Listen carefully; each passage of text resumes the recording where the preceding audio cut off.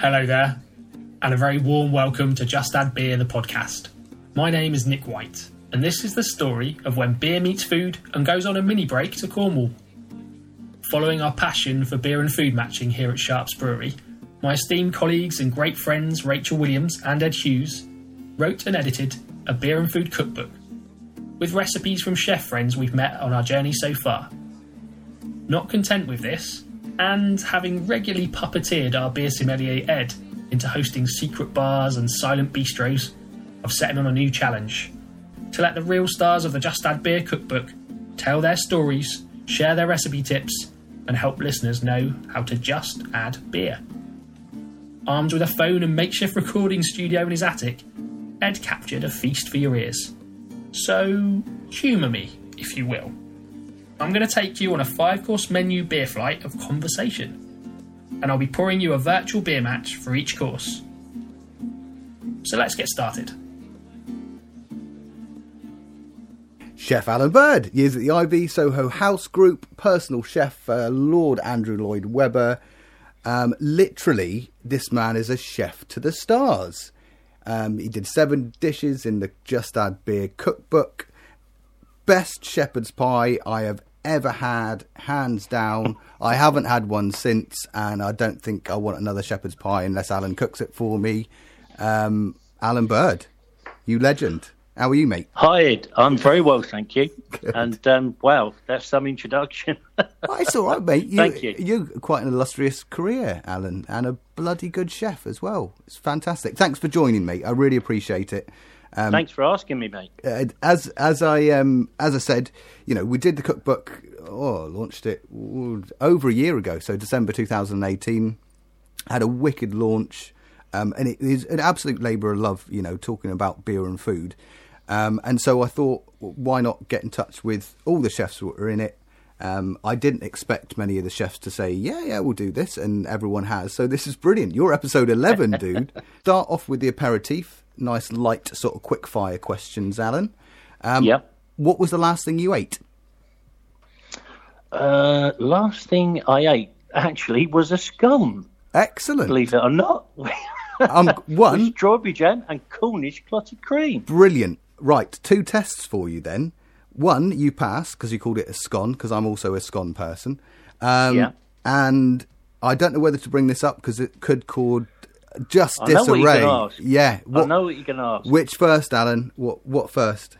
Jam first. Thank you very much indeed. It's brilliant. We're going to carry on this interview because you give me 2 very correct answers, as a proud Cornishman. Next one. I know you're a big fan of music. Yeah. If you were to cook for a band or artist, who would it be, and what would you cook, mate? I would cook for my childhood hero, and in fact it's his birthday today, Paul Weller. Excellent. Always been a big fan of Paul Weller when he was in the Jam, the Style Council, and since then his solo career. Yeah. And I would cook whatever he wanted. Excellent. Do you know what, Alan? Like, this is lovely, because you don't, because we haven't actually released these podcasts yet. And like I've interviewed some great people, you know, and I like the music side of things anyway. Red Hot Chili Peppers have come up twice with James Knappett and John Walton. Yeah.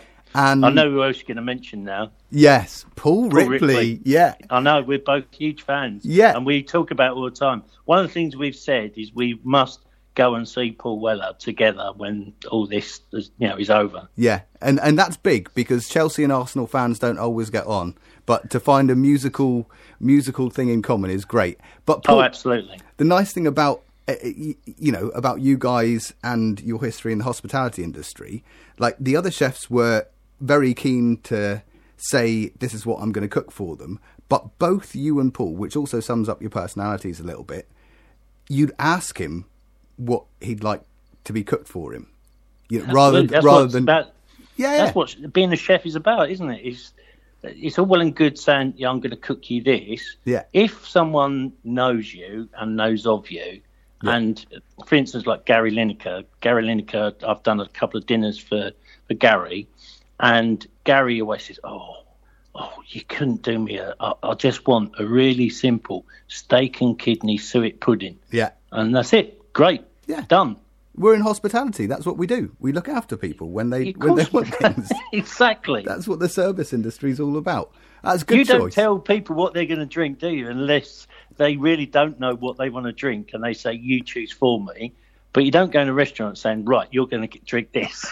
Exactly. I knew this is why we get on, Alan, because it is. It's all about choice. It should be a conversation, right?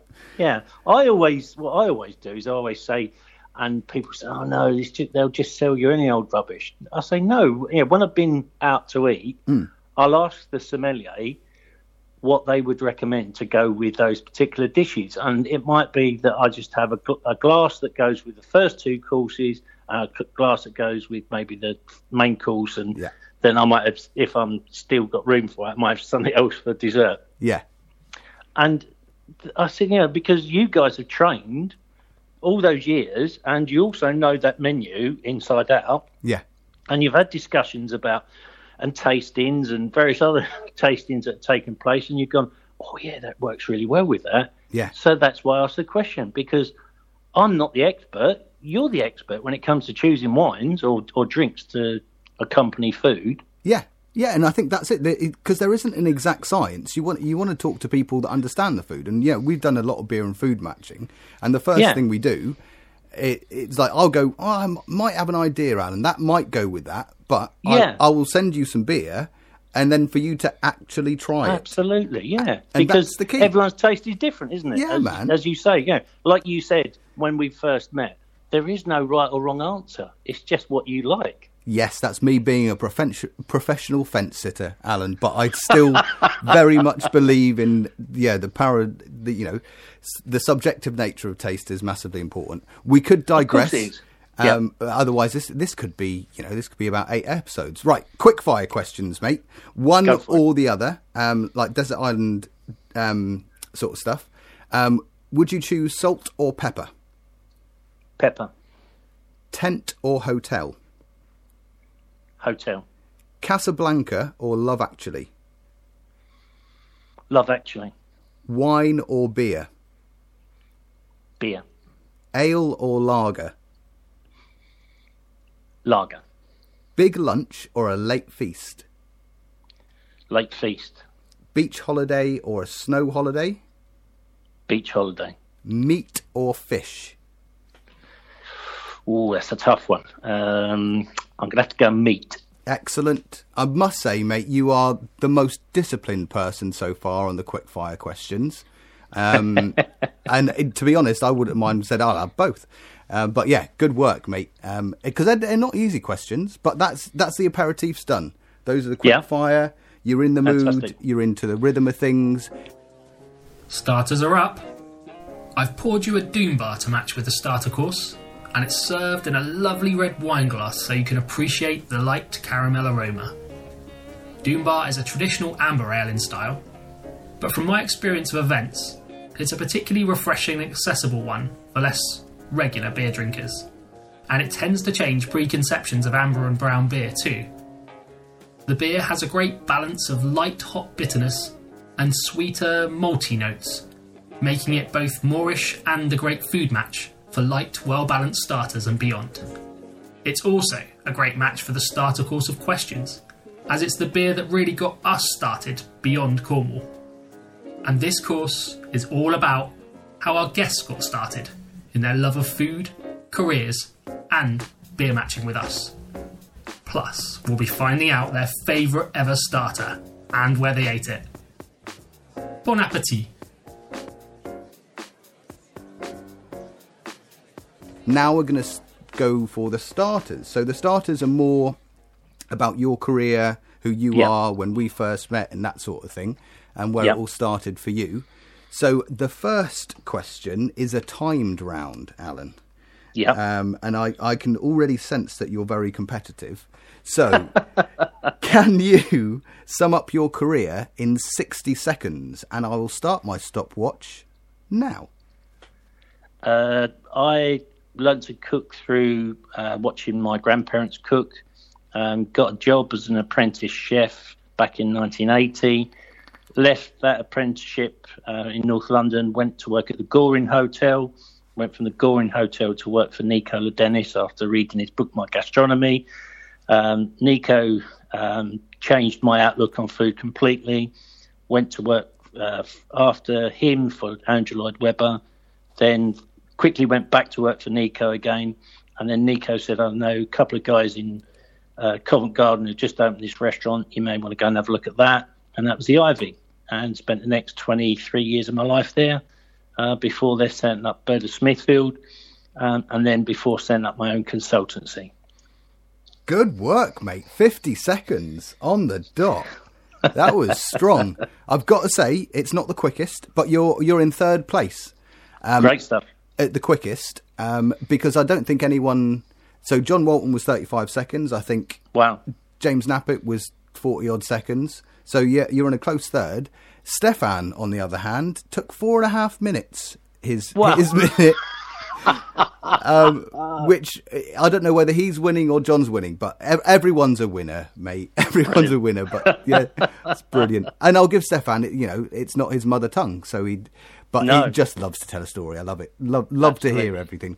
Absolutely, I'll listen to that. Yeah. So, sum up what you do now, mate, because I know that we've done bits and bobs, we've done various trade shows. You've got lots of different projects on the go. Yes. Yeah. It must be a lot of fun, not just to be working in services as well, just to be meeting different people. So do you want to sum up your business as it stands? Absolutely. So my business is a consultancy business in the simplest form. And by that, I mean, I will work with anyone in the field of hospitality, whether it be food or drink, and work with them to get to a point where they need to be with their product, or whether it's their business, to maybe send it in a different direction or change direction, or to get it off the ground, find the right people to work in there, do the training, put together concepts, look at the financial side of it as well, make sure that all adds up and works for them. And then equally, if someone approaches me and says, look, I'm looking to put on an event, whether it be a birthday, anniversary, wedding, or a product launch, or a get together to thank all of their staff. I've done everything from, a meal for two, for catering for festivals. I did the very first Car Fest, and over the course of 3 days, we fed 20,000 people. It's a lot of covers, Chef. Yeah, and it was hugely successful, and just approached it in a different way to any other sort of festival at that time that I'd been to, and made it a family sort of festival and made people feel welcome. So when they were greeted as they arrived on the campsite, I got the staff to give them a rundown of where they were, what was going on, looked after the kids, made sure that the parents were able to, relax and, show them around the campsite and so forth. So those sort of things, they're all challenges that I relish. And, whether it's working, like I say, with 2 people or 20,000, it's all fun. It is, mate. It is, and you helped us out last year at Taste of London for our first Silent Bistro, where we all made it up as we went along, and it was just amazing, mate. Seeing you with colourful headphones on, out in the back, helping me and Zach out was amazing, dude. And that was great fun, wasn't it? Yeah, and like I said, and to see people's reactions as well when you told them, we've got a commis chef who's going to come out and serve food to you. 23 years at the Ivy. Yeah, I didn't believe who I was. No, I got some feedback from the business afterwards saying, so who was that chap really?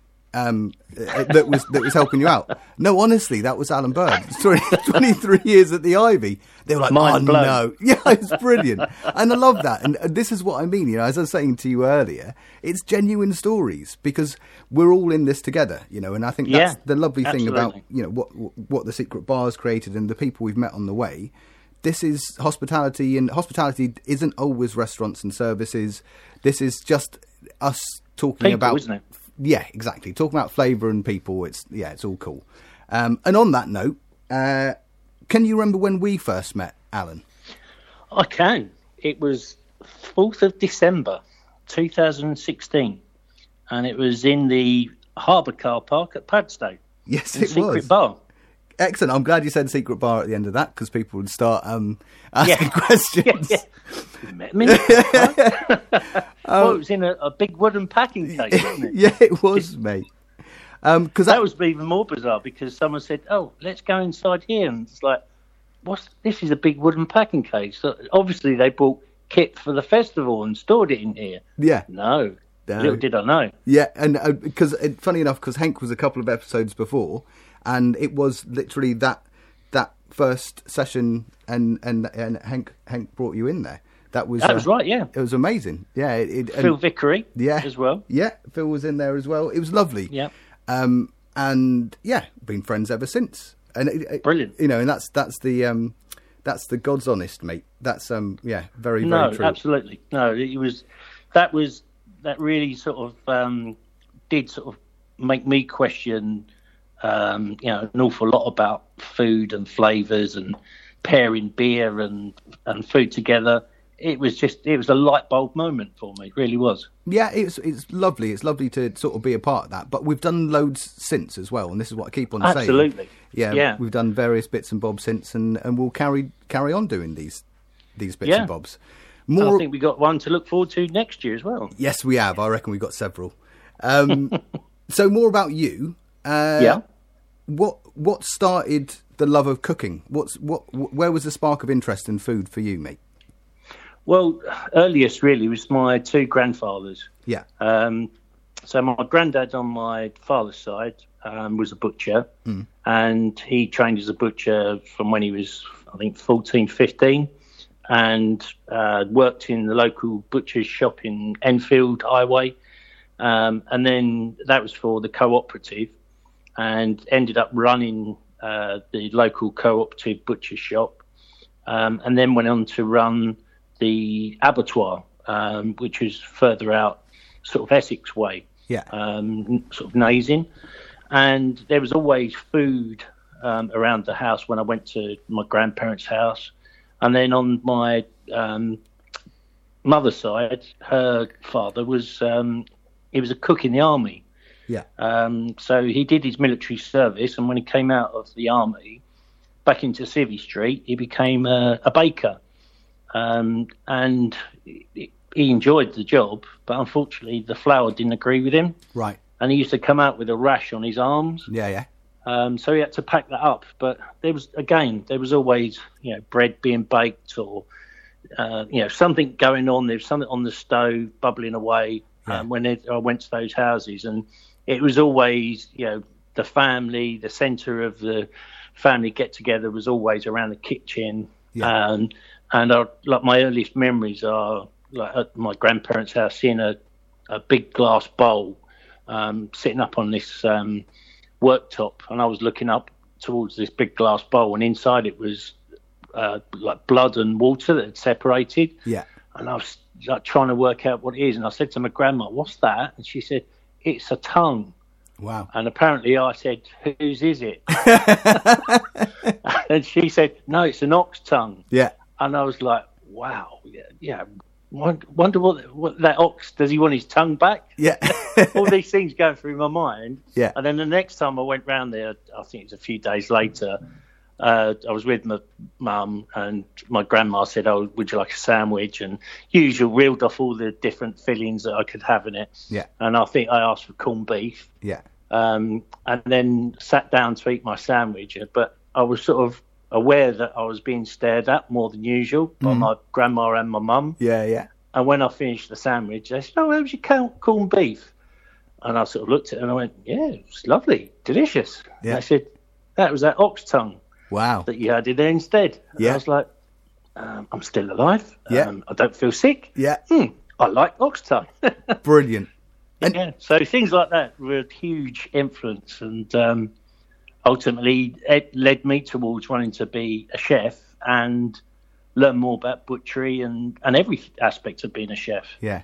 Now it's amazing because those sort of childhood stories, and the tricksy nature of parents and grandparents of sneaking stuff in. Because if they told you, because I try it with my kids, if they told you what was in it, they wouldn't touch it with a barge pole. So absolutely, you got to sneak stuff in, and I can visualise them just staring at you, going, "He's going for it, and wait until the last, till you finish that last mouthful, and going, "Oh, that was it." How was that? And that's exactly what it was. Yeah, man, good on you. Good stuff. But it also makes you rather sceptical of anything they cook for you thereafter, because they've tricked you once. Go, well, I don't trust you. What have you put in it? So you always ask first. That's brilliant, mate. Oh, fantastic. Right, last question on the starters round. So quite a fascinating. I've asked you for your favourite starter of all time. So what I do is I will theoretically pair a beer with your starter. Yeah. But you're going to have to chat through the starter, because then I'll rack my brains about what beer I think I should pair with it.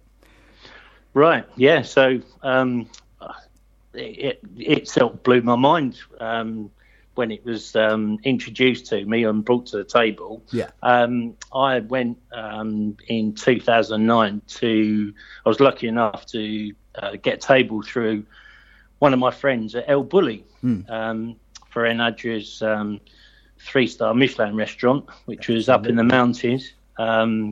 Fantastic location in a place called Roses, which is just outside of Barcelona, or was. I think it's still there, and it's now maybe a teaching facility, I think.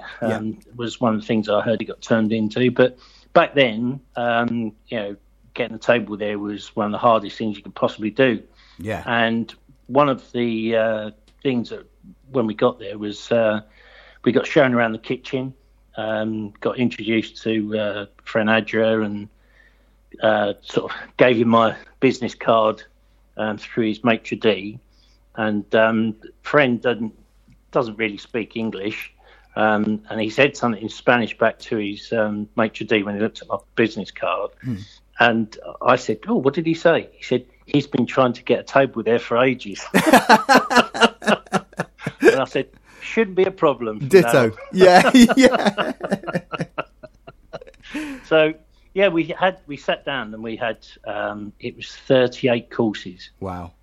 38 courses, and one of the starters was just incredible. It was called dinosaur egg. That was the way they introduced it to us, and there was 6 of us on the table. One of my friends, Andy Taylor, who's the head of hospitality of Manchester City football club now. Just before that, he was working at Williams as their head of hospitality, Williams F1 with Michael Gaines. Yeah.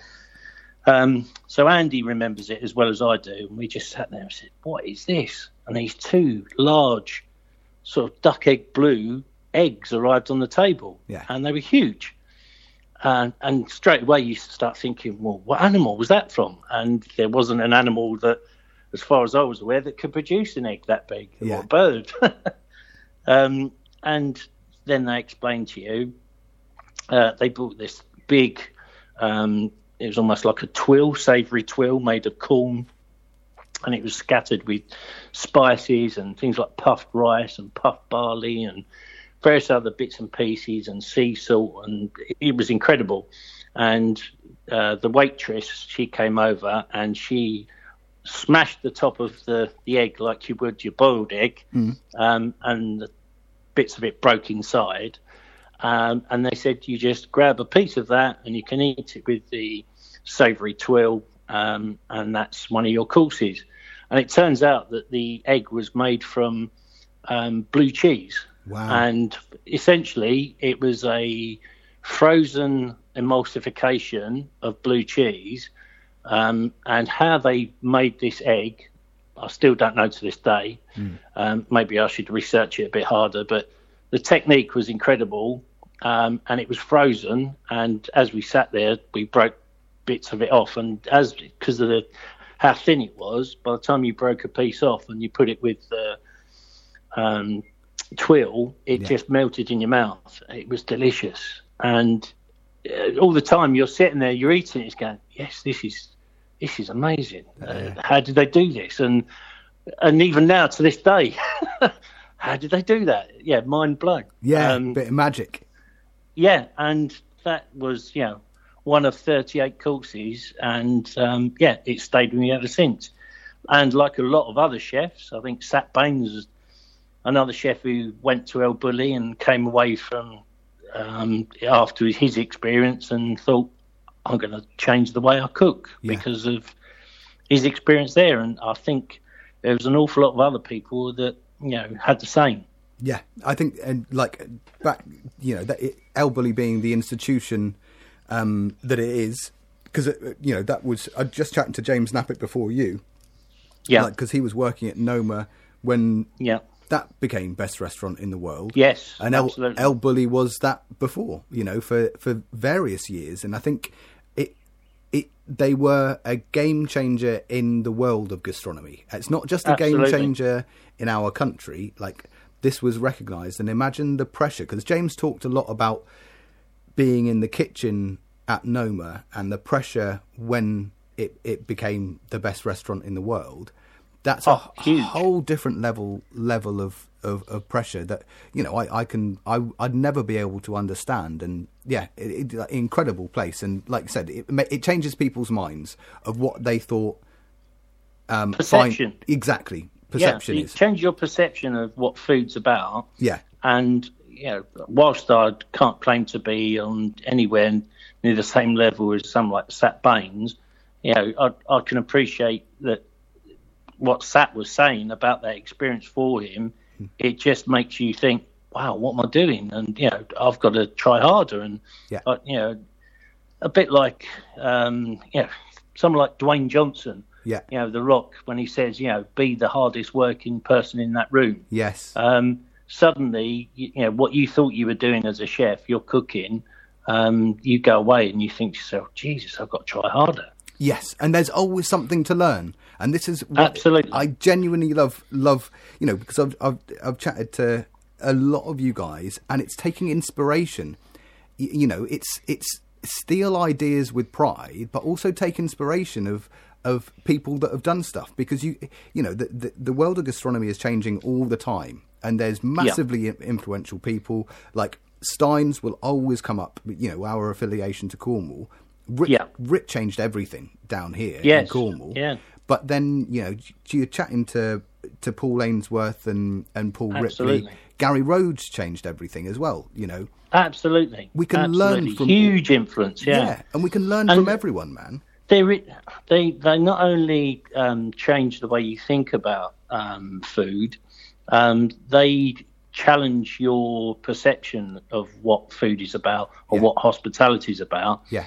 And not only is it just about the food, it's also about the service element of it, and the front of house team and the way that they work, and obviously in tandem with the back of house team. Yeah, it's that whole experience. And what I found with El Bulli, it wasn't just you're trying to work out in your own mind. So, what made them give it 3 stars? Well, part of that experience was actually the journey to and from the restaurant. Yeah. And it was up a winding road through mountain roads, and it was actually there was a bit of a storm on the way there, and rain was coming down, and someone had an accident. It'd been a head-on collision between I think it was a Land Rover and another vehicle, and we had to sort of we had to go around the edge of the road, and it was right on the cliff edge, and so I'm looking down and thinking, Jesus, if we end up down there, that's it, we're done for. Yeah, and you wouldn't have even eaten yet.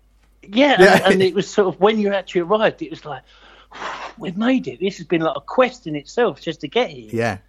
And that was part of the experience, I believe, and what made me, come away from that place thinking, wow, what an incredible experience. I was lucky enough to go back again. The first time I went was the first time I think they'd done lunch service. Yeah. And I actually had to leave early. When I say leave early, we arrived at midday. Yeah. And my flight back to UK was 10 o'clock in the evening. Yeah. And I had to leave at 8 o'clock in the evening.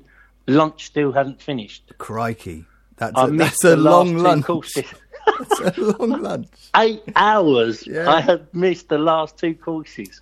So when I went back for dinner, I made sure I got those last 2 courses. We stayed there, and it was just incredible. Amazing. Well, with that dish, see, the blue cheese threw me. Like I was going, I got you with the corn, the rice, the barley, and the sea salt, because that sounds stunning. Was the blue cheese really, really rich, or was it quite sort of balanced or quite mellow?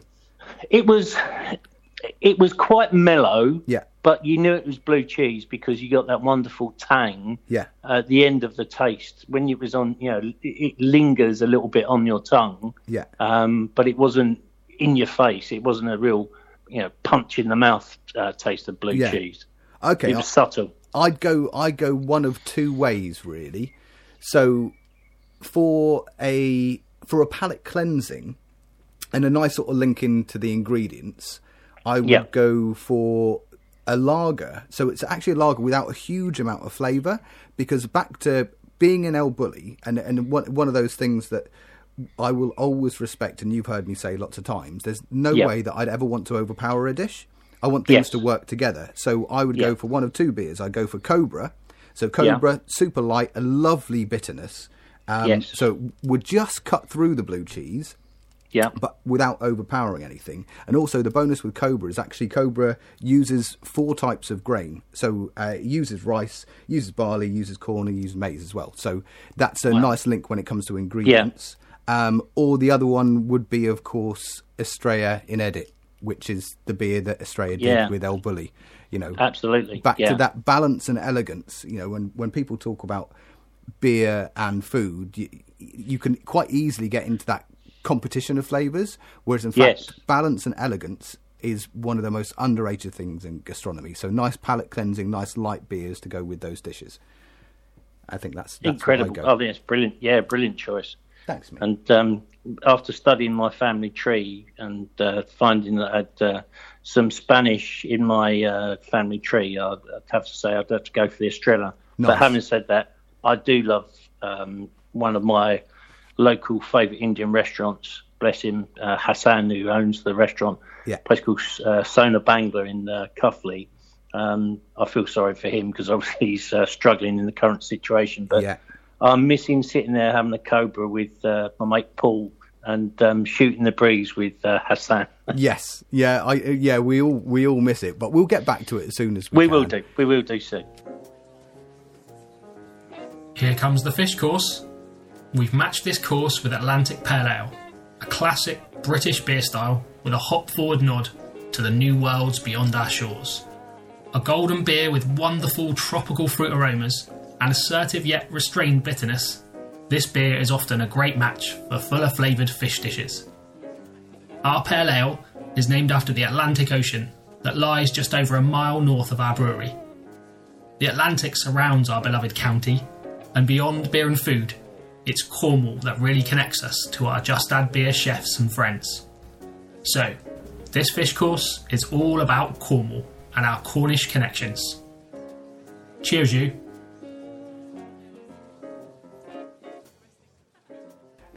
Cool, that's starters, mate. Not necessarily quick fire, but that was great. We're going to move on to the fish course. The fish course is all about Cornwall, because I know you're not based down in Cornwall, but we met in Cornwall. What is it that you love about sort of Cornwall, especially the restaurant scene? I was thinking about this, and it's 2 things that really sum it up. Really, it's the places, and it's the people, and it goes back to like holidays with my parents. When I was younger, we used to often come down to the West Country, and we'd obviously stay in Cornwall. Sometimes we used to go to Somerset and Devon and various other places, Dorset. But Cornwall was always a place I enjoyed when we went. One, because we always used to get Cornish pasty, and there was something magical about Cornish pasty. Oh, there still is, boy. There still is. It still is. Yeah. It still is. And those memories, I remember going and having, I think it was recently on James Martin's program where he went from island to island. Yeah.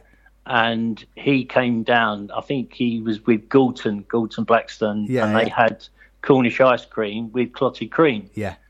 And that, again, just took me back to when I was a child. And I remember my father buying me a Cornish ice cream made with clotted cream. Yeah.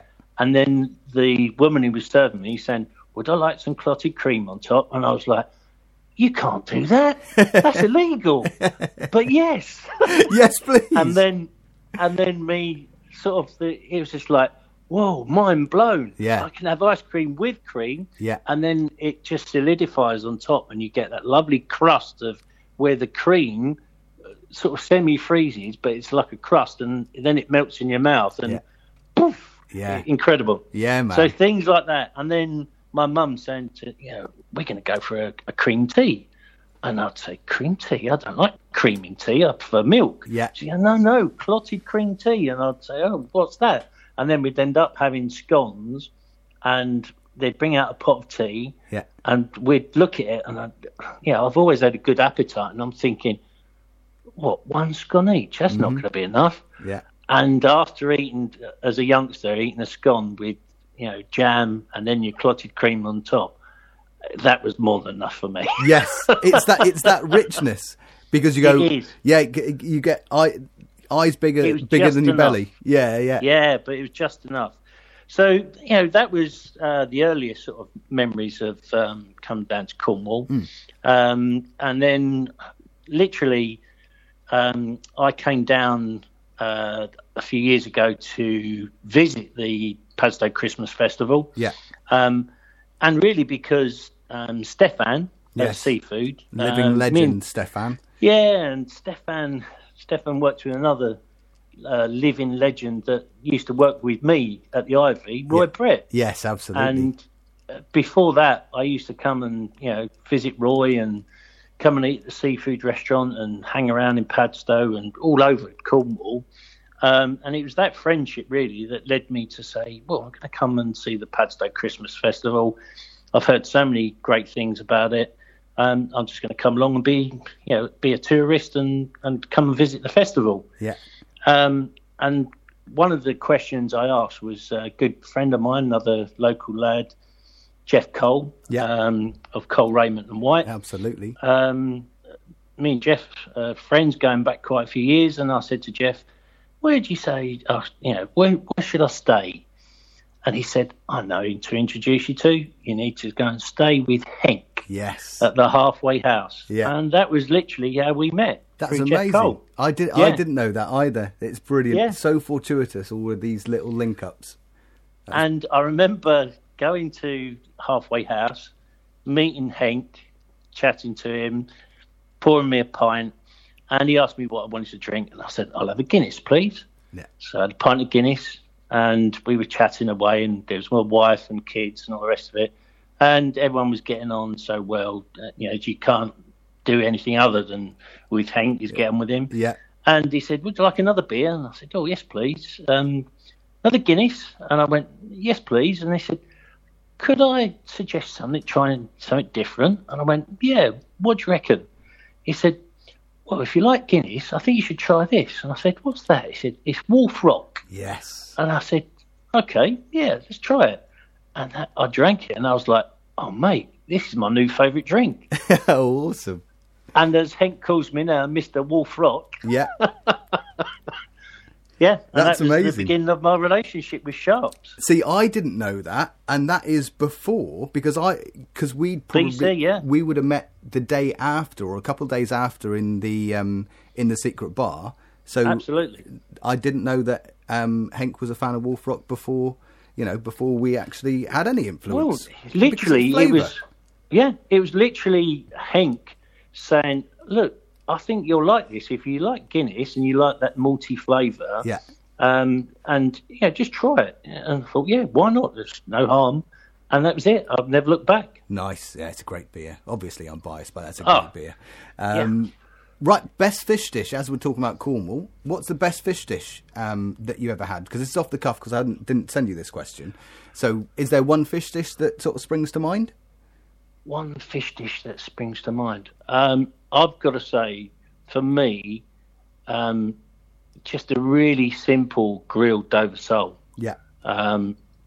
or a piece of turbot, or brill, plain grilled, maybe with some béarnaise sauce or some kind of hollandaise based sauce with it. With that char grill, the lovely smokiness of it, stunning.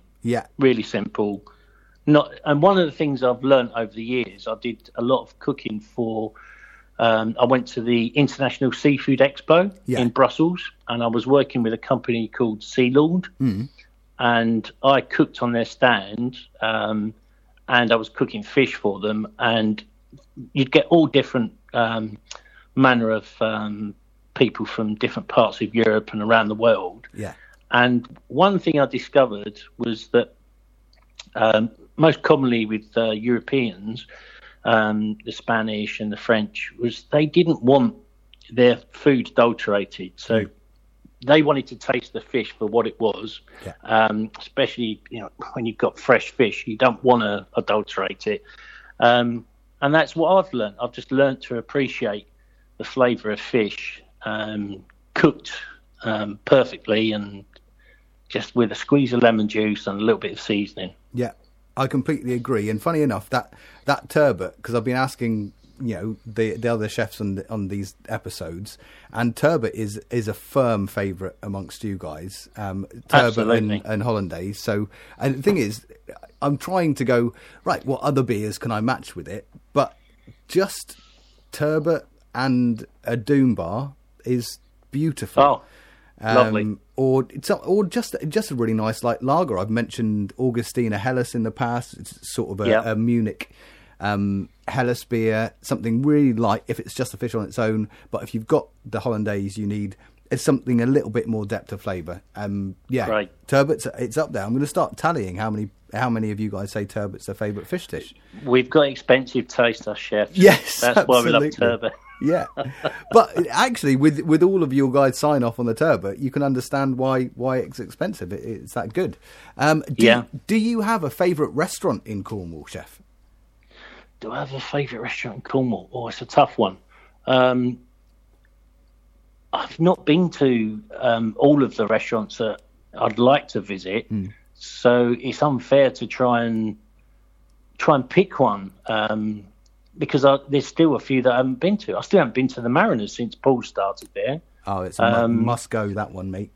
I've been to Reggiano's, but obviously that's changed. So again, that's another place I need to visit.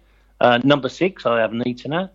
I've been to the seafood. I've been to St. Petrock's. I've been to a lot of Rick's places. I've been to his fish and chip shop. And there's so many places that I haven't been to. So it'd be unfair to try and pick a favourite without having given the others a chance. Excellent. That's a very good way to try and squirm out of answering a question, Alan, without upsetting anyone. Hitting on the fence. Well played, mate. Well played. It's brilliant because loads of people have sort of answered it and then caveated it with, if I'm with my family, it'd be here. Because it is really hard. It's really hard to say that's my favourite, because if you're going on your own, that's a completely different experience. If you're going... Absolutely. 2 people, different experience, but if you're with family, nice day, bad weather, whole shebang. So it's a really hard question to answer. So how many times have you been asked that question? What's your favourite restaurant? Yes, exactly. And you can't give a straight answer. No, and I usually go on the last time I had a dinner that blew my mind in Cornwall, or that always go on my most recent memory, because otherwise I'll end up just trawling through the memory bank. So technically this might be my favourite restaurant. So that's absolutely fair enough. That's the fish course done, mate. Now we're moving on to mains. And now the main course. This calls for a glass of Wolf Rock Red IPA. Named after the reef and lighthouse 8 nautical miles off Land's End, this beer is a bit of a fusion between a red ale and a New World IPA, which allows it to have darker fruit and malt sweetness, combined with significant hot bitterness, with neither overpowering the other.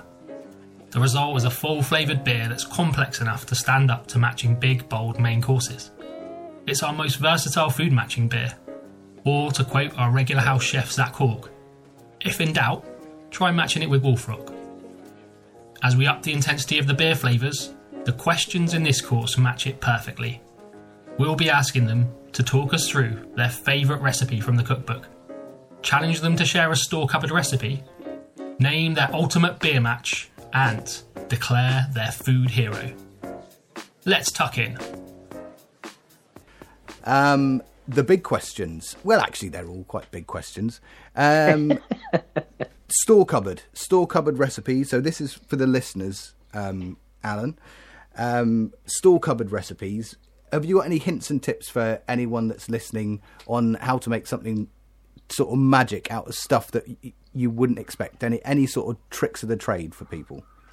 Well, I think the things that most chefs do is they always try to keep a good collection of different dried products. Yeah. So, weirdly enough, I was having this conversation with Paul Ripley a few weeks ago. Yeah. And he was asking me about storage jars, and I said I've got a huge collection of parfait jars that line up in my kitchen cupboards, and they're filled with everything from pui lentils to couscous, all manner of different dried pastas. Yeah. Whether it's penne, whether it's twist, or it's spaghetti, you name it, linguine.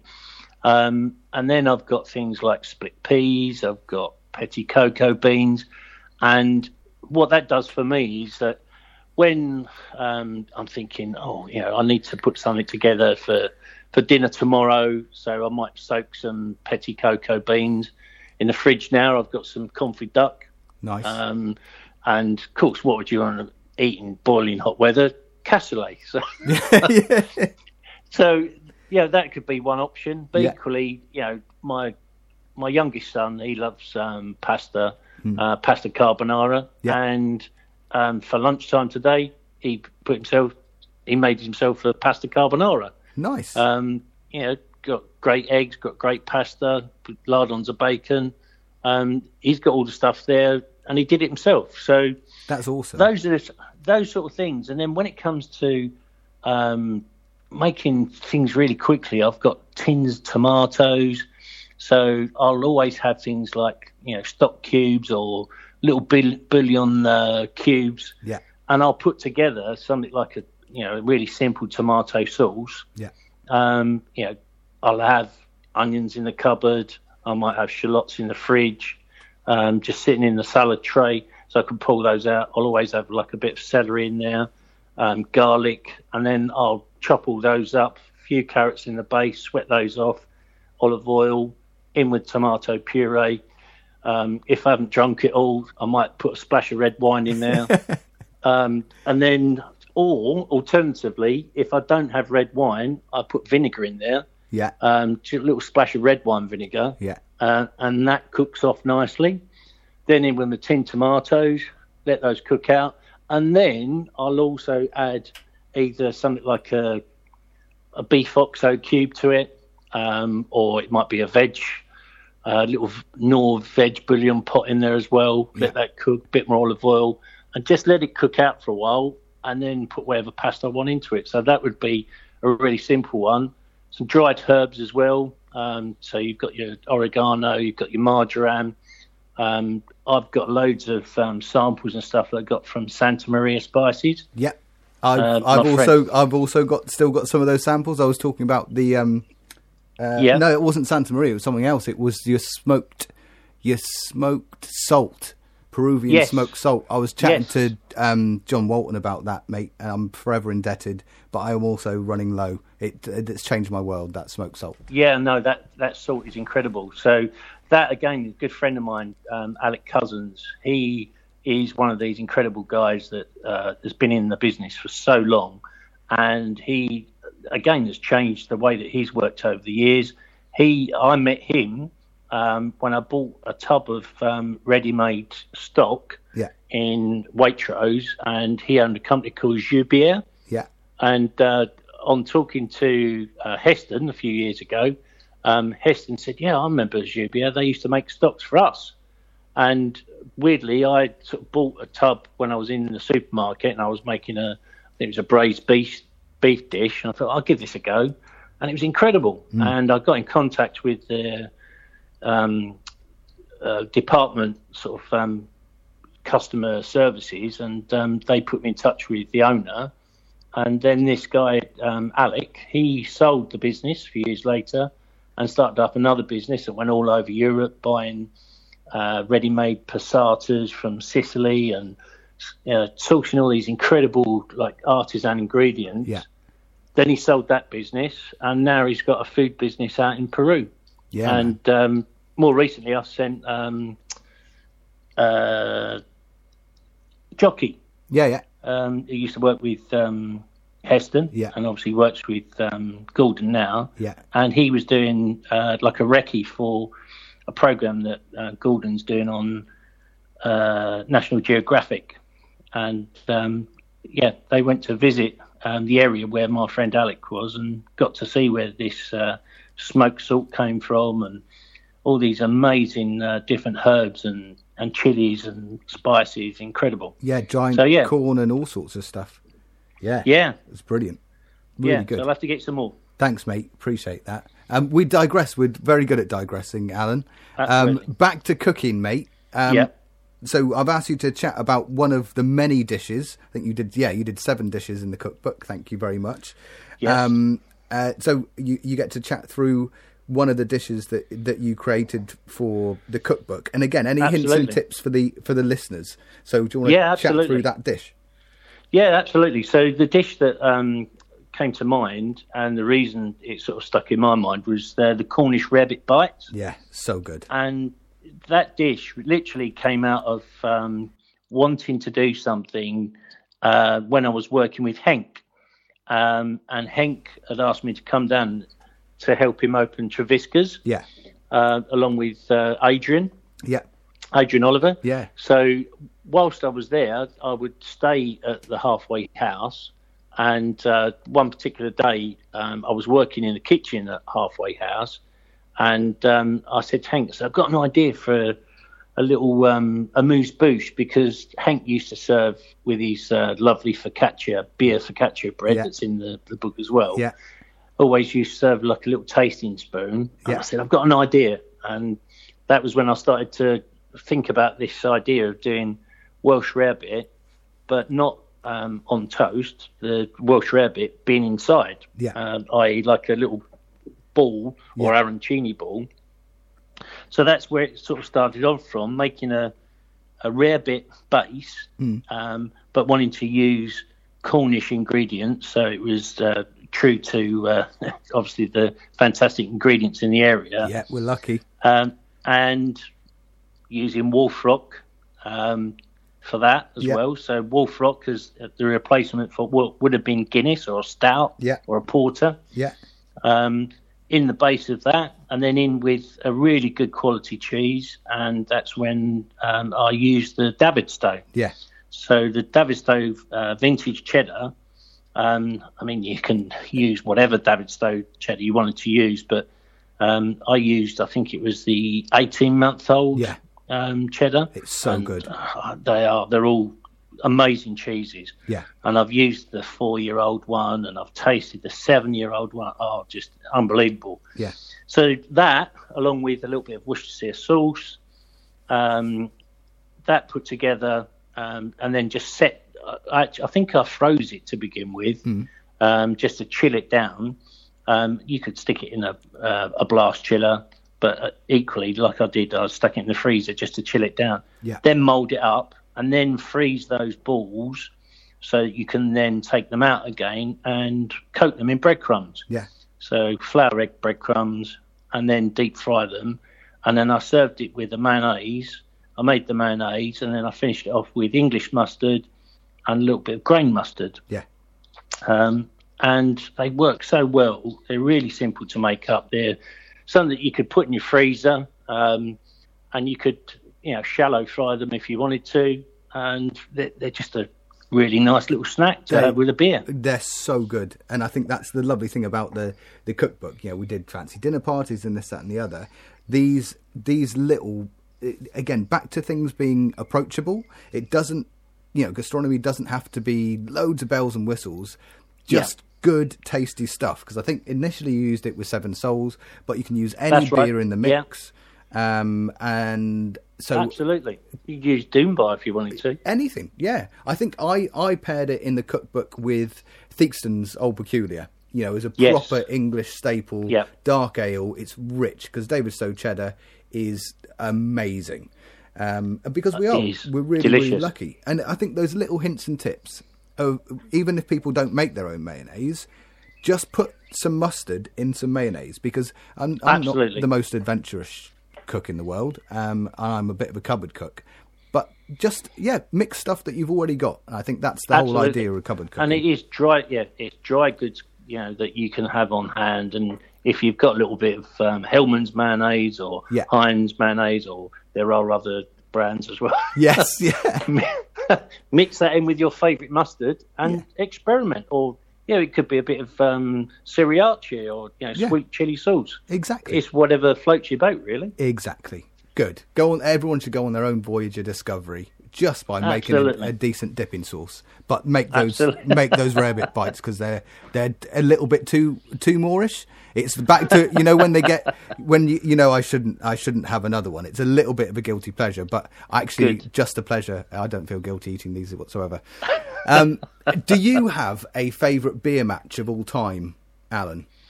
A favourite beer match? Yeah. I'm trying to think what it is I've had now. So many beers and so many good beers over the years that I've tried in different situations. Yeah. I would say beer and sausages are a pretty good match. Yeah, agreed. You know, a really good like Cumberland sausage. Yeah. Even if it's just like a little cocktail Cumberland sausage. Yeah. And I used to have on the menu, like for my bar snacks, I used to have little tiny, God bless him, he's no longer with us, but there was a Austrian guy, Jean Paul, and his company's still going. Ian, who was his business partner, still runs it, and he had a company called Franconian Sausages. And Jean Paul Haberman, who owned the company, used to make these incredible black puddings. Wow. And he made little cocktail black puddings, and I said to him, these are delicious, and he explained to me how he made them. And he entered it into the Black Pudding World Championships in France. Yeah. And he got second place, first time out, second place in the World Championships. And he got made a Knight of the Boudin Noir. That was the official title. And what is a Knight of the Boudin Noir?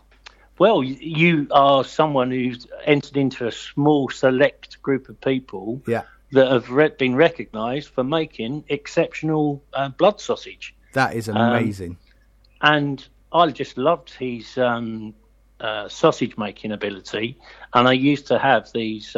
we actually developed a sausage which was using flavours that would have been prevalent or prominent in London, and things like celery, salt, parsley would have been in there as well. And we came up with a sausage brand called Londoner, and he still sells that now. They still sell that now under the Londoner brand, and there's lots of black pepper in there as well. Nice. Then we did various other sausages, but that was on my bar menu simply because it worked really well with beer.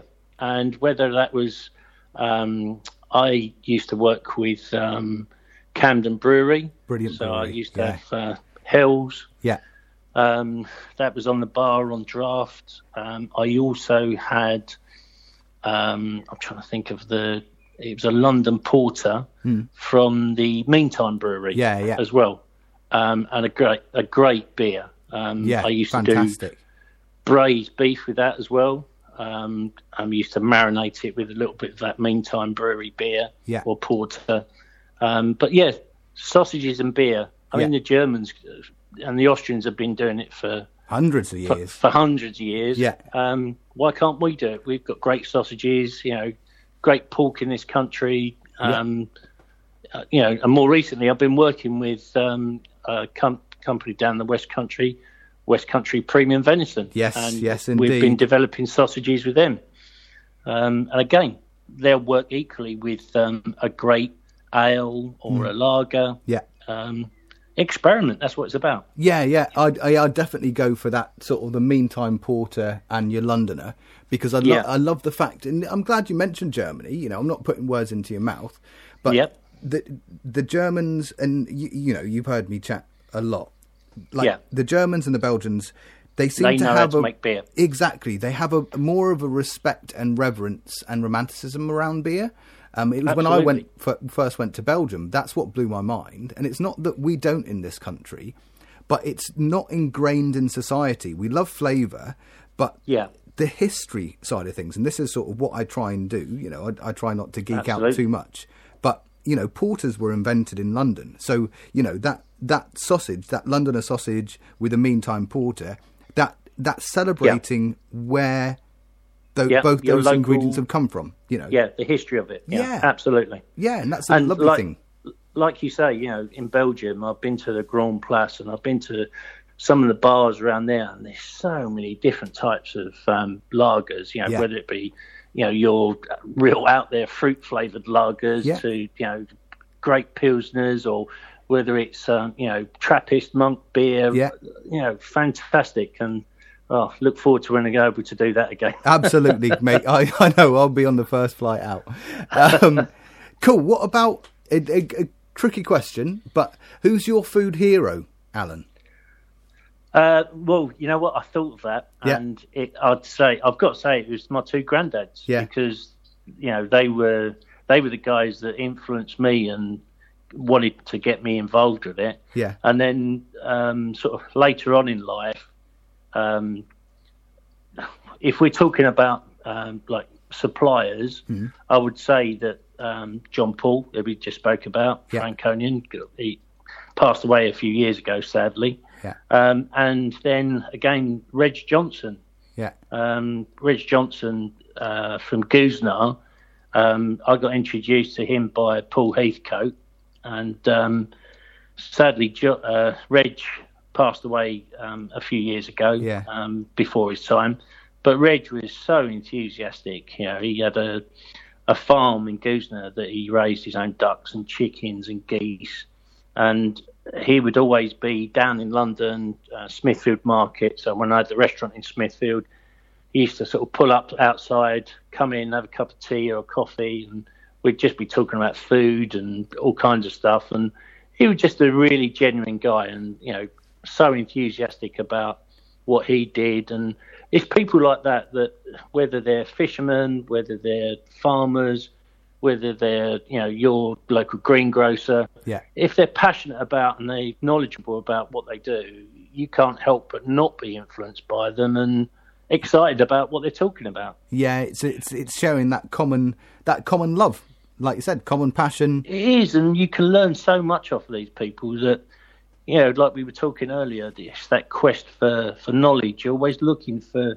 something new or something different. And I'd always, you know, talk to people that were passionate about what they did. And more than often, they'll come out with a piece of information, or they'll give you an ingredient and go, I've just got this in. This is, you know, just coming into season. Try this. And you go, oh, wow. And it might be, I don't know, a new asparagus grower, or it might be a variety of potato, or it might be I don't know, some baby squid that someone's caught, and you just those things like that, and they say, go on, take a bag of this or take that away, and you go, oh wow. And of course you want to work with it and try it and eat it, and that inspires you to make other dishes. Yeah, absolutely. And I think this is a lovely thing about our industry, you know, and as I've said to the other guys, that, you know, I'm a couple of degrees separation from hospitality. I'm not working services, but the community is incredible. You know, listening to Paul Ainsworth talk about Padstow, like, it's not about competition. Like, people that are coming to Cornwall will go to the seafood restaurant, they'll go and eat at Nathan's, they'll go and eat at Paul's, they'll have a surprise lunch at, I don't know, at Prawn on the Lawn, or they'll have a cream tea up at Trevisca's. They'll have a steak over at Henk's at Halfway. Like, there is so many choices for people to go around, and it doesn't need to be competitive because we're all in it together. And this is, you know, this lovely camaraderie that we have within the hospitality industry, especially down here, you know. Yeah, and it's also about, you know, different people have different requirements. You know, they may have young kids, and they maybe don't feel comfortable sitting in, you know, a 2-3 Michelin star restaurant, whereas somewhere that's a bit more relaxed and they don't feel under pressure. You know, it's what suits your particular situation at that time. And I'm glad you mentioned Nathan. You know, I've spoken to Nathan so many times and sent people in his direction that whenever I can, I always will. But I've still not eaten at one of his restaurants. No, and I need to do that. Yeah, I need to. I haven't eaten at Restaurant Nathan Outlaw, but I've eaten at the Fish Kitchen a couple of times. It's up there, top 5 meals of all time for me, and it's just brilliant. I'm you know, I worked for Nathan for over a year, and he's one of my heroes. You know, easy. Like I wouldn't sort of I wouldn't be here where I am today without him. But the Fish Kitchen is magic. Tim can cook. He's just got good people around him, man. Good people around him. And again, it's that influence from Paul Ripley, from Rick Stein. We wouldn't have a Nathan if it wasn't for Rick. So all of these, everyone's been influenced by everyone. You know, it's great. And this is what I mean about it's a genuine community. It's not a fabricated community. There is a genuine community. I hope you've left room for dessert. We've brought you a sherry glass of coconut stout from our adventure series for your final beer. This is a beer created with food matching in mind. It was originally brewed for the secret bar experience on our tasting stand at Padstow Christmas Festival. Like our connoisseur's choice beers such as Quadruple Ale and 6 Vintage Blend that preceded it, Coconut Stout has converted a good few non-beer drinkers when matched with desserts. It always surprises people how well beer matches with dessert, and how much the match transforms both the beer and the dish. So there's a question about the guest's most surprising service in this final course of chat. And as desserts can be a little bit indulgent and perhaps naughty, we'll be finding out what really grinds their gears in the kitchen and beyond to perfectly match the hint of bitterness in this beer. Plus, they'll tip us by spoon-feeding Ed a loaded question for the next guest. Spoons at the ready? Let's dive in.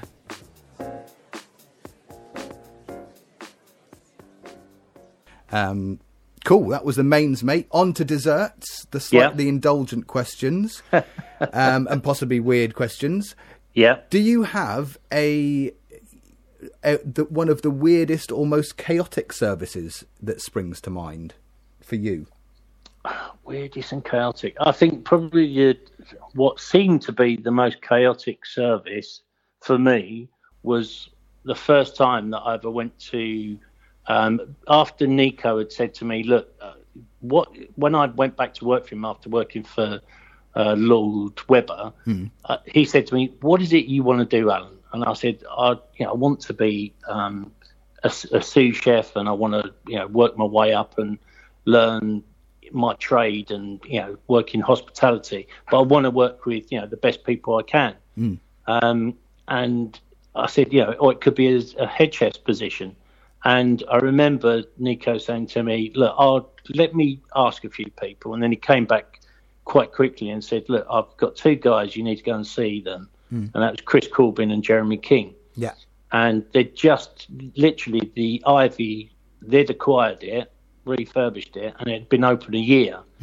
And it was struggling, which sounds amazing really now, but it was struggling after that initial year. And I went to meet Chris Corbin and sat down with him. And within 5 minutes of talking to him, I thought, I want to work for this guy. Cool. And then spent the next 16 years working with Chris and Jeremy. Yeah. Absolutely amazing. But one of the first times I ever set foot in that kitchen was they said, come along. I think Tony Howarth was the chef at the time. And they said, come along and see what a busy service is like. So I went on a Saturday evening. Yeah. And I stood and I watched this service and I thought, my God, I don't want to come and work here. It's a madhouse. It's absolutely nuts. I think they did something like 200 for dinner. Yeah. Which I thought was busy. I mean, we eventually went on in years to come to do like 350, 360 for dinner in one evening. It was just phenomenal. Yeah. But that felt like I was in the middle of the most chaotic service I'd ever seen. Yeah. And then realised that that's what they wanted me to try and work and sort out. And initially I was like, I'm not sure I can do this. And then obviously went on and spent 23 years there. Yeah. And that was a bizarre thing that we were voted in the 50 best restaurants in the world when that award first sort of started off. Yeah. And I think it was Joe Warwick who started it off, along with, I think it was sponsored by Perrier. Yeah. To begin with. And we bizarrely got voted in one year, I think it was about 2008. I think we got voted. We were like number 7 Wow. in the world. It's incredible. And I went to pick up the award. Yeah. And I'm standing on stage, and on one side of me I've got Thomas Keller. Yeah. The other side of me I've got Heston Blumenthal. Yeah. And then next to stand up on stage was Ferran Adrian. I'm standing amongst these like cooking gods. Yeah. And I'm thinking, what the hell am I doing here? Yeah, but I said this. I said this to Paul Ripley as well. Like, I love you guys for your humility and but everyone's had an influence. The Ivy in itself is an institution, and you were rightfully on that stage, and it's lovely because these are these vivid memories. I can only look back now. And realise that, but at the time, it was that old imposter syndrome. Yeah, man. I shouldn't really be here. You know, that was because it wasn't about me, and that was the beauty of, or is the beauty of any great restaurant. It isn't about any single person. No, it's about the team. Exactly. It's about the whole of that, and that's what Chris and Jeremy taught, I think, a lot of people within the industry, that working the way that you do, they did it so well with all the restaurants. You didn't know who the chef was. You just went there because you knew you were going to get fantastic food, fantastic service, and in phenomenal surroundings, and that's what made it work. And that's why it's the restaurant up there. And I think I understand sort of patrons of restaurants and chefs, because chefs are like rock stars, but all chefs will say they can't do it on your own, can you? No, you you need your sous chefs and your decent CDPs. You need your decent KP. It's a team. It's a restaurant, and this is one of the things that I miss from the hospitality trade, of that buzz. We talk about chaotic services. Yeah. And actually, Henk told a story of a chaotic service with your lobster thermidor tart. Oh, right. Right, when you did that beer and food evening, and we had a big table of press there, and because I'm in there, you might sort of run some plates or host a dinner, and I wasn't hosting, I was just sitting at a table, and he was like going, "Oh, Ed, it was crazy, and we were supposed to fill these tarts, we were filling them on the pass and this, that, and the other." Yeah. And I said, and I'll be the first person to say, well, yeah, it looked a bit mental, but I didn't. It was absolutely seamless, and like chaos to you guys. And if I was in the service, what is seemingly chaos, actually to the people sitting down enjoying themselves, they don't know it's chaos at all. It's like you're like swans. It might be busy, but Absolutely. chaos is a clever thing to hide. But I get it, dude. That's amazing. It is, and I guess it's all about perception, isn't it? And from your perception, it looked serene. Yeah. And it's a bit like the old adage about being a swan, all serene on top, but legs kicking away underneath. Kicking like crazy, boy. And that's, I think, in my mind, or maybe in Henk's mind, maybe Henk's thinking, Jesus, we need to get this stuff out. We're going to be like running behind. And I'm thinking, maybe in my mind, quietly, come on, Alan, get moving. Yeah, because he doesn't want to let you down, and you don't want to let him down, and that's the lovely thing about camaraderie. You put yourself under, isn't it? Yeah, man. And it is, and we've had some great times together, and weirdly enough, that dish came up again. That dish originated from at the Ivy. Yeah. And I had some lobster, and I thought to myself, I haven't got the shells to put it back into. And I think I'd been doing a thermidor, lobster thermidor, and then I spoke to my pastry chef, and I said, "Oh, look, we've got some puff pastry," and we made some pastry cases, and then I put together this lobster thermidor tart. Yeah. And I put it on as a special, and it sold out. Yeah. Then I put it on again as another special. I think it was like a week or so later, and someone said to me, "We've got to put that on the menu, chef. It's so popular." And it went on the menu. It's on the menu for years. And then more recently, I went to eat at Holborn Dining Rooms, and Callum, who used to work with me at the Ivy, it was on his menu. Lovely. And I said to him, that's a nice idea. Where did that come from? He went, well, we've changed it slightly. Yeah. But then more recently, Henk was lucky enough to get asked to do, I think it was a birthday last year or the year before, for Tina Evans. Yeah. And I said, I'd love to come and help. And I did the lobster thermidor tart. Yeah. And Rick and Sass were eating. Yeah.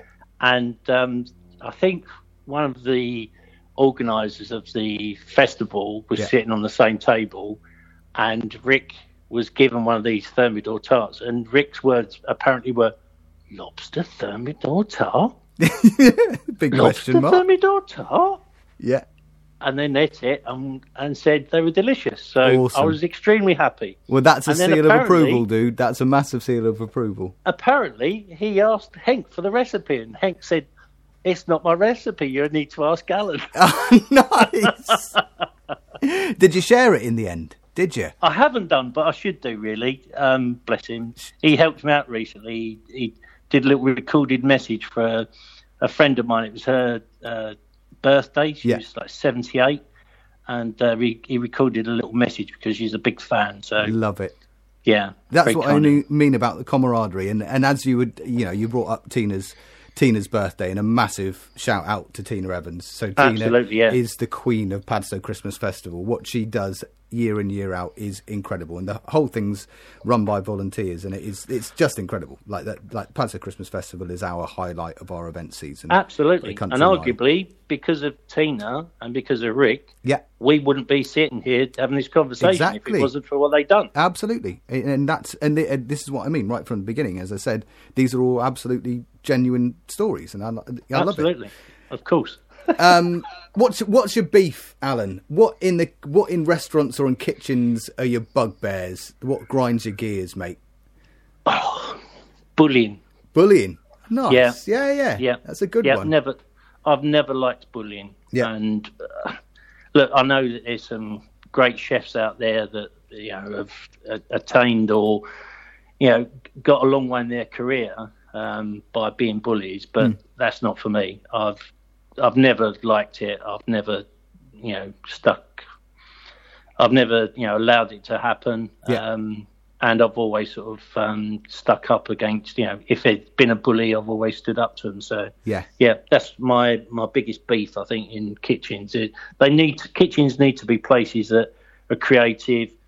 The job's hard enough as it is. Yeah. You don't need to be bullied or, physically or mentally Yeah. abused. And, like I say, the job's hard enough as it is. So you have to make it a very good working environment, because people spend more time with you than they do their own families up until now. Yeah. But so that's my biggest beef. Yeah, I completely agree with you, mate. And interestingly, because I can imagine the world as a chef is very different to I'm not sort of going to labour on the fact that you're a little bit older than me. But, chatting to people like Paul Ripley, that was a different time when these guys, It was. when you were young, and it's a different sort of intensity. Whereas hopefully, in this day and age, a kitchen is a better place to be than what it was. Yeah, no, absolutely.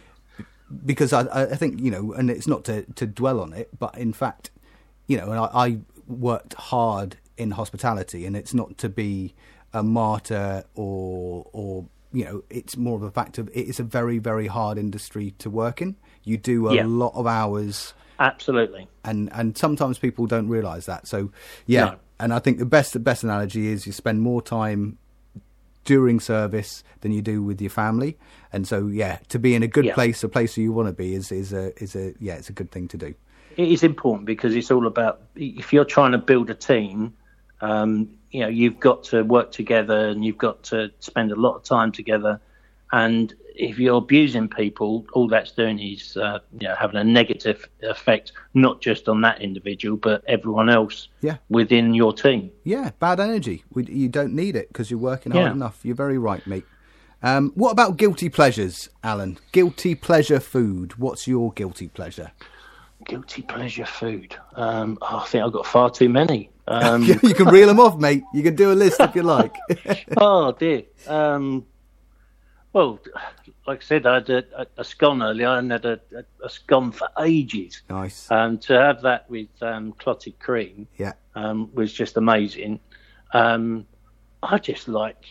I'd say my guilty pleasure is having fish and chips from my local fish and chip shop. Yeah.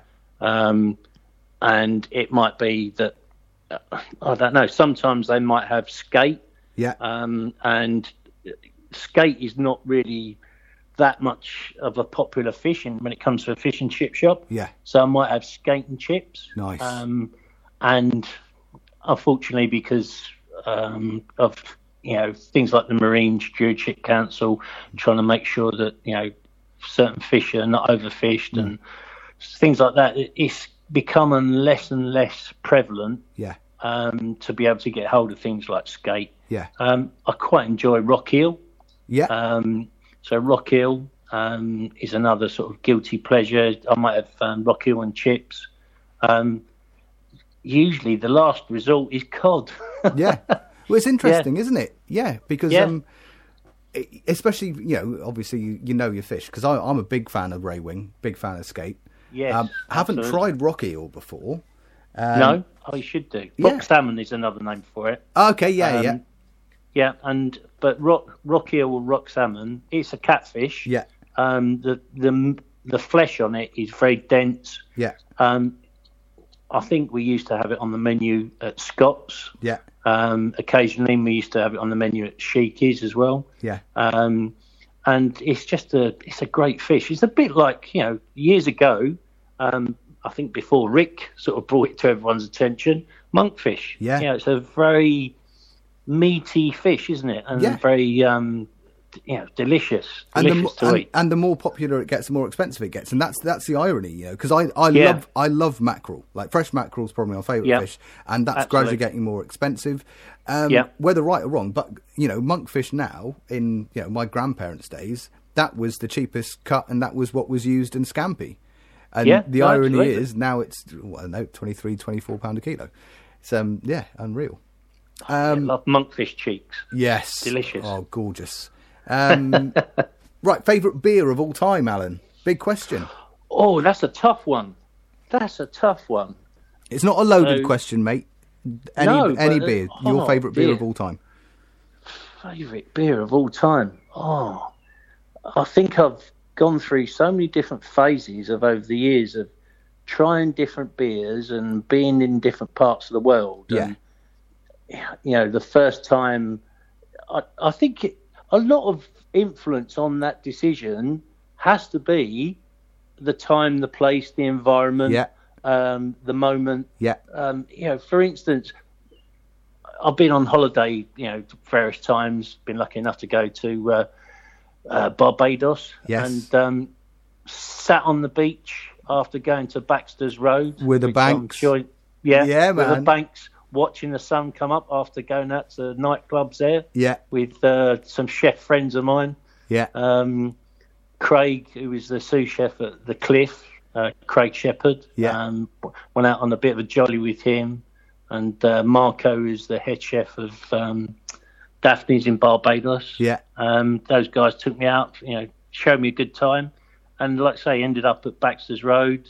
And then had a bit of a fish fry and sat on the beach, literally watching the sun come up. Yeah.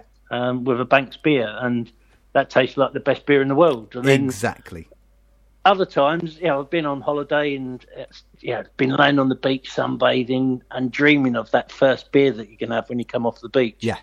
And that first pint of ice cold lager, or whatever it is you drink, it tastes like the best beer you've ever had. And Yes.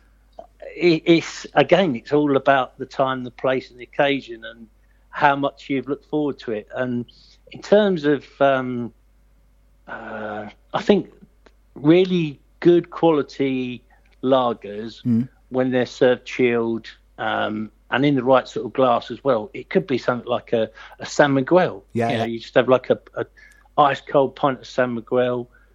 Equally, years before that, it might have been a pint of Foster's. Or before that, it may have been something like a Beck's. But I love German beer as well. Belgian beers.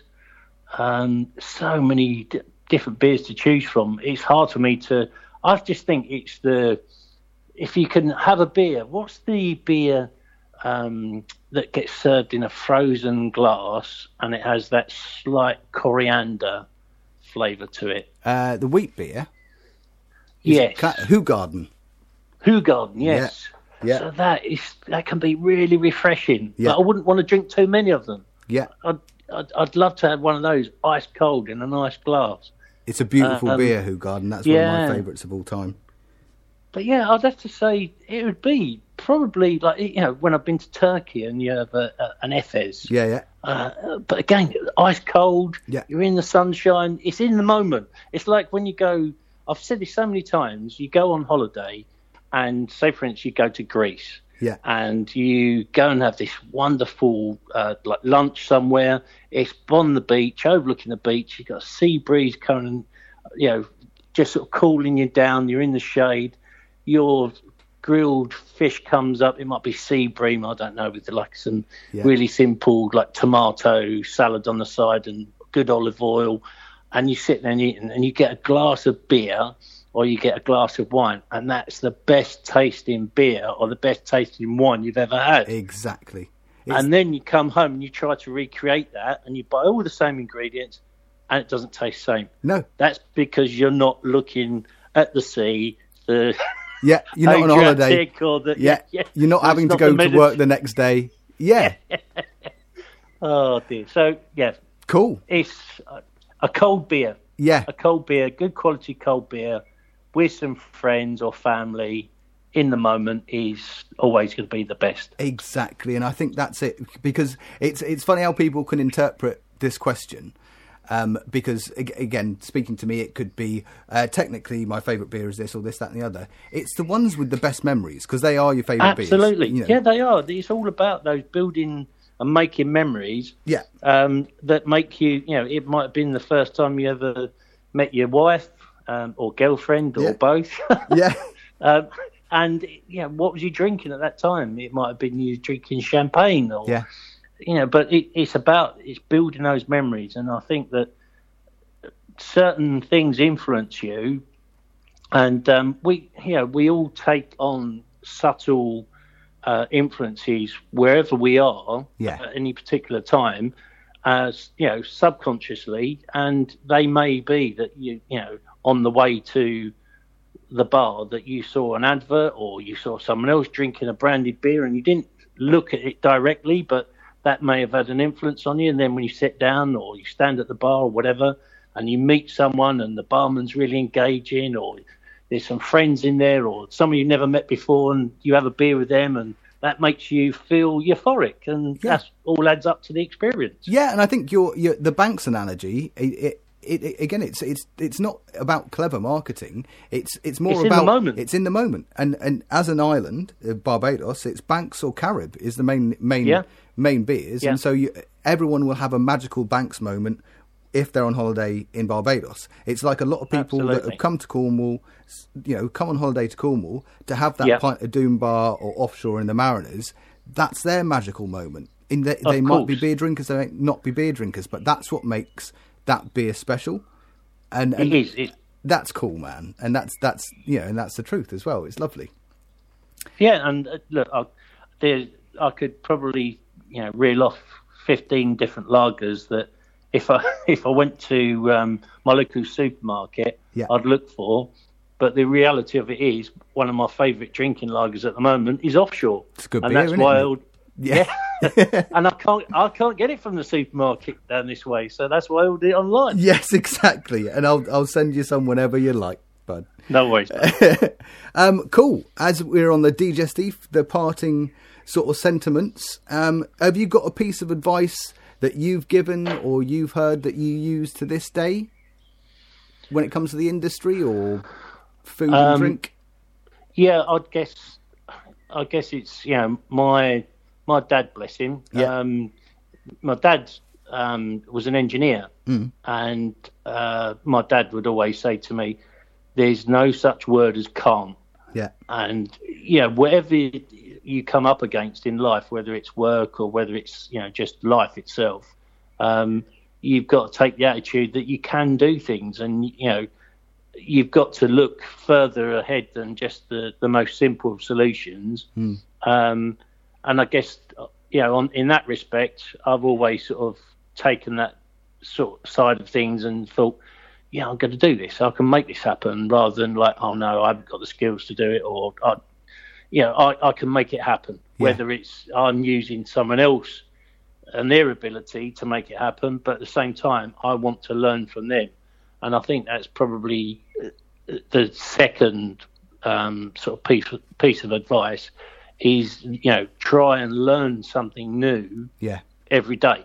Yeah. And whether that be, whether it's cooking or whether it's a piece of information, if I forget, someone made a quote out of it, and they said, if you don't learn something new every day, at least one thing, then it's a wasted day. Yeah. And I'm very much of that thought. There's so much you can try and learn and read about and watch, YouTube videos and all kinds of stuff, whether it's tutorials, and whether it's just food related or drinks related, but just everything in general. Before I started doing this with you, I'm renovating a lamp, like a vintage lamp. And I'm looking at this bulb holder and I'm thinking, how did that come apart? And then my friend's an electrician, and I'm messaging him and saying, mate, I've got to get this apart. How do I do it? He said, you just need to do this. Yeah. Every day's a school day, dude.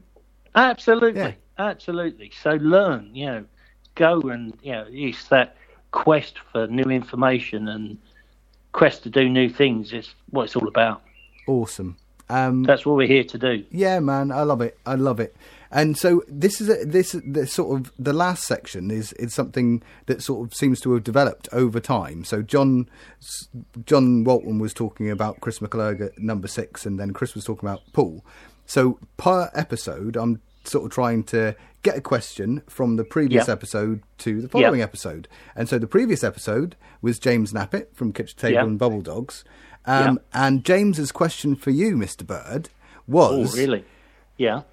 In your many a year at the Ivy, because when I say like Chef for the Stars, the who's who pretty much in the world ate at the Ivy.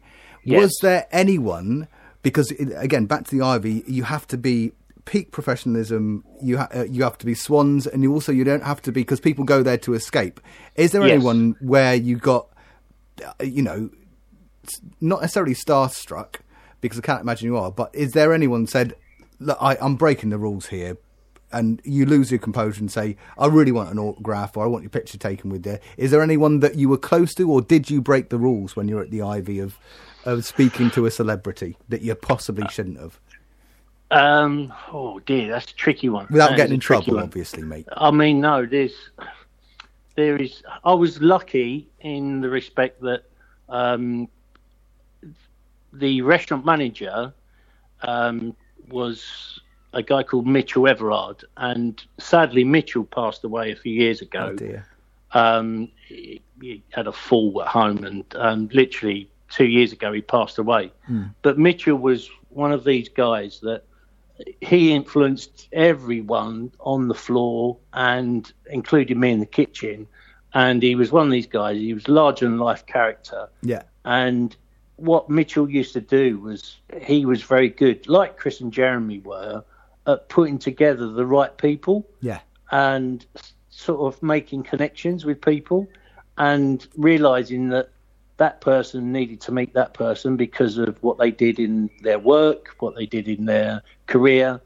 And one time, or many times actually, Mitchell sort of would take me up into the restaurant and say, there's someone here who wants to ask you a question. And I think, oh, Christ, it's going to be a complaint, isn't it? That's why he's taking me upstairs. Yeah. And I'd get taken up into the restaurant, and it might be, just a everyday member of the public. Yeah. But then one time, one of the waiters come down and said, oh, there's a gentleman upstairs. Mitchell's asked if you can come and speak to him because he wants to ask you a question. And, I'm in the middle of a 200, 300 evening, covers service. And I'm thinking, will you just cough? I've got enough to do as it is. Yeah. And so I changed my apron. I put my chef's toque on, clean chef's toque on, tall hat, walk upstairs to the restaurant, following the waiter, and the waiter's sort of not saying a word, and I'm thinking, I'm going to get a bollocking. Yeah, it's trouble, isn't it? It's going to be trouble. Yeah. And I walk over to the table, and it's Pierce Brosnan with his wife-to-be, and I'm standing there, and he's going, hi. And I go, it's James Bond. It's James Bond. James Bond. And I'm like, hi. Yeah. And wicked. And he asked me if he could use, or if he could have the recipe to wild mushroom risotto. Nice. And he said he'd been to the restaurant before, and he wanted to have it for his wedding breakfast. And his wedding breakfast he was getting married in Ireland. Yeah. And I said, yeah, absolutely. And I just didn't know what to say. And I said, yeah, of course, that'd be a pleasure. Love it. Gave him the recipe. And then he came back after he'd got married and had his honeymoon and all the rest of it, and said, thank you so much. And I went up into the restaurant again. And again, I was starstruck. I didn't know what to say. And he said, is there anything I can do for you? And I was like, and I really hadn't thought of anything like that whatsoever. Yeah. And I said, my wife's a huge fan. Yeah. I said, could you give your autograph to it? So we've still got that piece of paper. Love it. It's on ivy-headed notepaper, and it's a lovely little message. It said, once again on Life's Luck, 006.5, love, Pierce. Wicked. Oh, that's cool, man. That's a lovely story, Alan. There you go. Oh, wicked. And so my next interview is James's other half. So Sandia Chang, the lady that's forgotten more about champagne than I will ever know. So it was Bubble Dogs was Sandia's idea. So have you got any question that you want to ask Sandia to pay it forward, mate? Oh, that's a good one. So should it be champagne related? It could be, or it could be like she worked at Per Se with James. They worked at Noma. Yes. They've worked at some of the best restaurants in the world as well. They actually worked with one of my proteges at Per Se. Yeah, amazing. So Daniel Calvert. Yeah. He started off as an apprentice with me at the Ivy. Yeah. And he now has a 1 Michelin star restaurant in Hong Kong. Amazing. Called Bellon. And he only got his Michelin star a couple of years ago. Wicked. And he worked with both of them per se. So those guys all work together. So, what I would say, what's Sandia's favourite dish that she had when she worked at Per Se? Cool. What was a standout dish? Yeah, okay, mate. I will definitely ask that because it's brilliant. Because actually, John Walton's was a dish from Per Se. Really? Was his favourite starter of all time. But wow. Yeah, you'll be able to hear that when they're all released. I will ask Sandia that. No worries whatsoever. Alan, it's been an absolute pleasure. Thank you ever so much for spending the time chatting to me. No, it's been brilliant. Really, really appreciate it. I love hearing Great your stuff. stories. Yeah, no, it's nice to talk to you about them and just sort of shoot the breeze, as it were. Yeah, man. And yeah, I'll look forward to catching up for a beer when we're all done out of this, mate.